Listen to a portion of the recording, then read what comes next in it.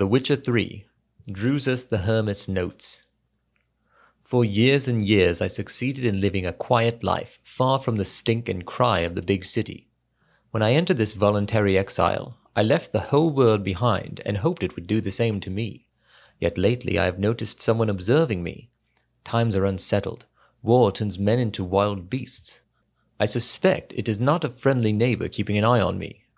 Barilka, the only companion in my solitude, stands by the door at night and barks.